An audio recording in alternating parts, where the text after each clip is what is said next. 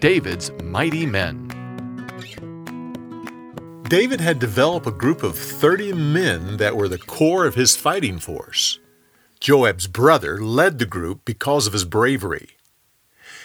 All 30 of these fighting men were proven warriors with skills and courage, but 3 of them were an inspiration to the entire army. One of these men personally killed 800 soldiers in a battle. Another stood firm when the rest of the army retreated. While they fell back, he turned and attacked the Philistines by himself. He fought so hard and so long that his hand stuck to his sword. The others finally came back, but only to plunder the dead bodies around him. Before David became king, there was a time when he and his men were hiding.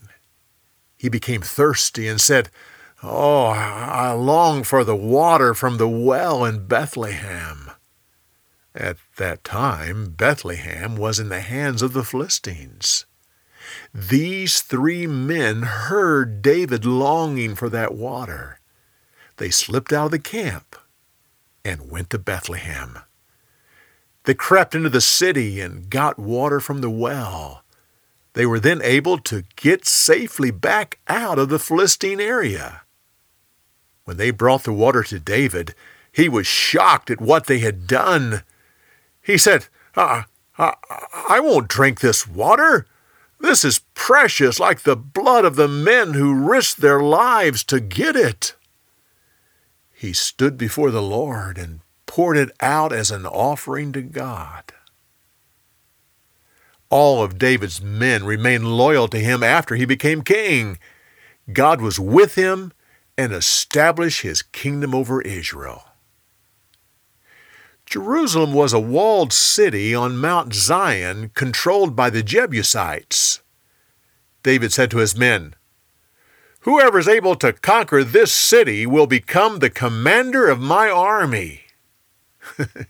Joab conquered it by getting inside the walls through the water tunnels.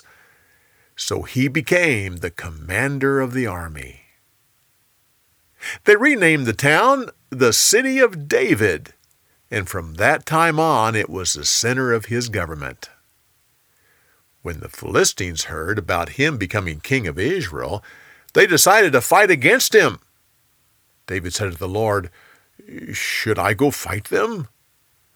The Lord said, "Go, I will give them to you." So David went and defeated them. Later they invaded Israel again. So he asked the Lord, "Should I go fight them?" The Lord said, "Go, but this time circle around behind them. Put your camp in a grove of trees. Wait until you hear the sound of marching and the top of the trees. Then you'll know that I have marched ahead of you." David did exactly as the Lord told him to do. He defeated the Philistines and totally ran them out of the land. For more, go to BibleTelling.org.